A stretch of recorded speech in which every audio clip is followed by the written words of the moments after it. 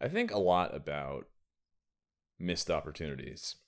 I think when you're hobbled by something emotionally, physically, whatever the case may be, as time goes on and you miss the things you wanted to do, the angrier or guiltier you get about missing them. But as I get older, I'm forced to reconcile that. Today is my 36th birthday. Uh, you know, the once perhaps endearing character flaws of a 20 something, early 30 something year old guy now become just undesirable defects, and they lose their sheen. It used to be cute to be uh, emotionally impotent with the issues that you're dealing with, and now I see what the cost is of not being able to reconcile the problems that you're facing in relationship to the people around you. Life goes on for them. People develop their own realities, and that is the plight of your 30s. That is ouch my 30s, where from high school into college into your 20s, you have this installed network of people who, by virtue of the fact they have nothing else going on, can care about you. But as people partner off, as people launch businesses, get married, have kids, get sick, die, no one else has time for you. And that really is the beauty of your 30s. It is the time to reinvent yourself. And frankly, that's what I can see this as. I'm alone on my 36th birthday right now. And I am not sad. I'm a little disappointed. It'd be fun to be with a good group of people having a good evening, but I'm not sad about it. And there was a time in my life where I would have been sad. And I have been sad about being lonely on my birthdays, which I've been lonely on many of my birthdays. But I think the wisdom that I've accrued up until this point is simply to say that, okay,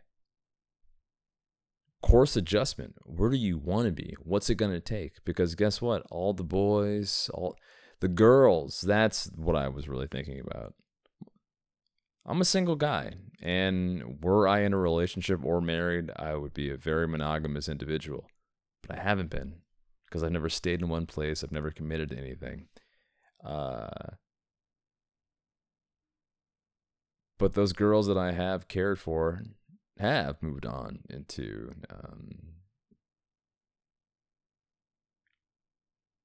consistent relationships. Whether it was a Milwaukee Tall or a girl whom I cared about very much.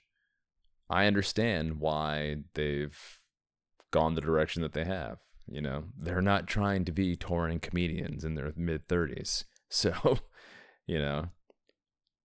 that's a tough sell. And that's not why those situations didn't work out necessarily, but I just think about these very important women in my life. And, on Facebook, it's like, hey, having another kid, with their boy, their husband, or sitting around in a park smiling. That's a tough thing to see. That's a tough thing to see at 36 when you're alone on your birthday. It's not a bad thing, but it is tough because there is no guarantee for continuing on the path that you have set out on. It's like, look, in my mind, I have a pretty good idea that I'll be okay professionally and creatively and personally, but the spot I'm in right now is dark. I don't have my crew anymore because the crew, as I've said and I've been trying to say, have gone in different directions. And it's not an abandonment, but it's like even the best of friends, if they get married, well, you're no longer the priority. Not that, I never ever was the priority, but perhaps, I don't know. I think guys have a particularly tough time transitioning into their 30s. And I'm sure women do as well, but it is different for men. But as I said before, I'm also very excited because I have been doing a lot of work. I've been doing the work on myself. I've been doing the work. You know, the mind-body relationship. You know, I've been in chronic pain for like 6 years. But hey, guess what? I've also been in fucking mental pain for 6 years. Longer than that, but, you know, quite particularly the past 5 or 6 years. And trying to run from that, I realize is not the solution. And the more I sit still and look at it and deal with it, the better things do become, or at least the more the constrictions release and allow me to move in a direction that is beneficial to me. I don't know. I'm a romantic, you know. I was watching a documentary on Lord Byron, you know, sort of the 17th century, 16th century raconteur poet. He banged his sister or something and was just like a fuck. He was a European poet fuck. He just like fucked boys and fucked his sister, and he just fucked. He was a fucker. And I empathize with that in some ways. Not not fucking boys and fucking your sister, but just being a attention-seeking lover. I empathize with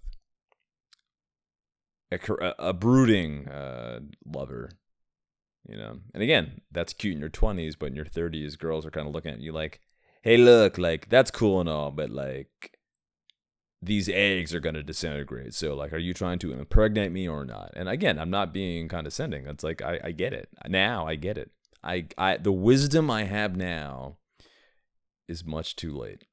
But that, of course, is the nature of existence. You know, what fun would life be? What good would life be if I have the wisdom of a sardonic 36-year-old at 22? I'd be Hitler. I'd be so damn good. Oh, God.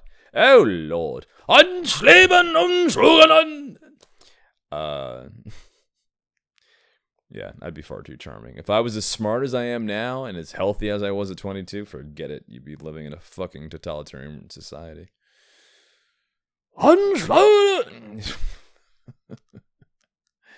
Dark, I know. I've been doing a joke where I open with, putting aside all the negative things, what is your favorite thing about Adolf Hitler? And in Nashville, without pause, the audience immediately has answers. And the joke, of course, is that there's not supposed to be anything good about Hitler. I quip something about the outfits and like that half salute they do to other Nazi officials. But in Nashville, people are just like, well, you know, there is the mustache. I think is underrated. The Eagles Nest bass he had is pretty cool. The Hugo Boss is like, everyone had answers. I was like, God.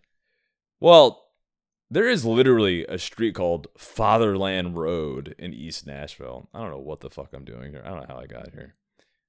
I literally chose the dumbest place to fucking come. And there are a handful of really good comics here. But other than that, this city is fucking retarded.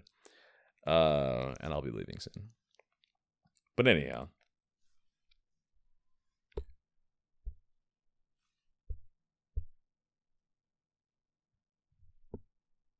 Anschluben. Yeah. Yeah, so I don't know, 36.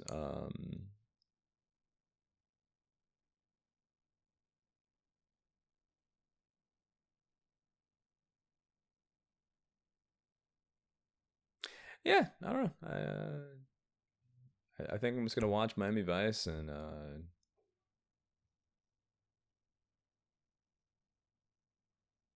hope more. I think. I mean, I'm depressed, obviously, and I'm very sad, but I'm not. But it's becoming something else. It's like, hey, kiddo. All right, it's not going to go exactly the way you thought, but there's something you can do with this.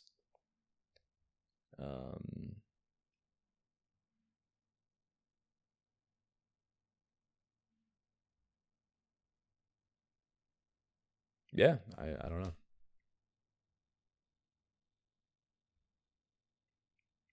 Well, if you're also 36, and you're single and you're still chasing a dream, but also battling reality at the same time, which I never thought I would have to do. Hey, look, I don't blame you if you try to find a little comfort. I was gonna say, hey, keep fighting, follow your dreams. Look, to quote George Papard in Breakfast at Tiffany's, life's a fact. That's all I remember from that quote, but that part stands out to me. Shit happens. Would I have liked to have been a nationally known touring comedian by this point? Sure. Did I expect chronic anxiety and pain to hobble me to the degree that it has? No, I did not. But it has certainly taught me the appreciation of people and good things. I used to not value those things, or I was flippant with them.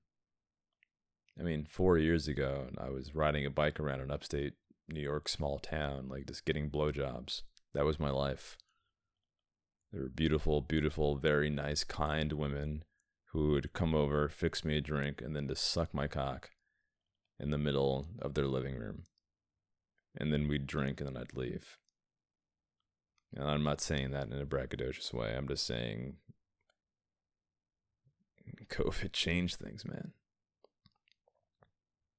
And I go, oh, of course. But we now live in a different reality. The malaise, the depression, the stress and anxiety, the fear, people clamoring towards people they perhaps wouldn't have in the past, marrying people, having kids with people. It does bother me. It bothers me that there are people that I really cared about who are just like, I'm done. I'm just going to just marry this accountant. Fine, whatever.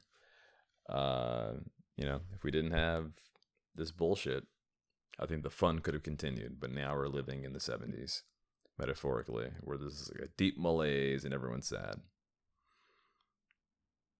I like it that basically what I'm saying is I'm mad I can't ride a bike and get blowjobs in the afternoon anymore. I was like,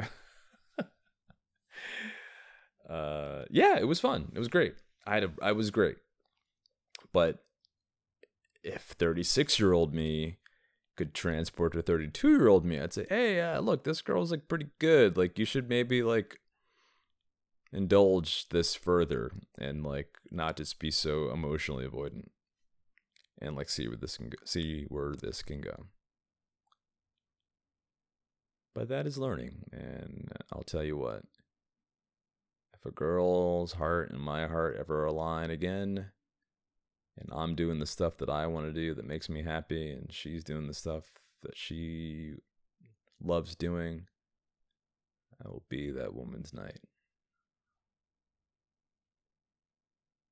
That sounded so gay. Oh, Lord. Well, hey, listen, kids. Daddy's getting older, and Daddy's getting wistful. He's thinking about the future. He's thinking about the past. And, look. We all do. I'm just speaking to the people who are having trouble navigating the path forward. So we had fun. We had a real good time. We all did. But now people are scared and they're behaving accordingly. And it's a little less fun. So, you know what? Look.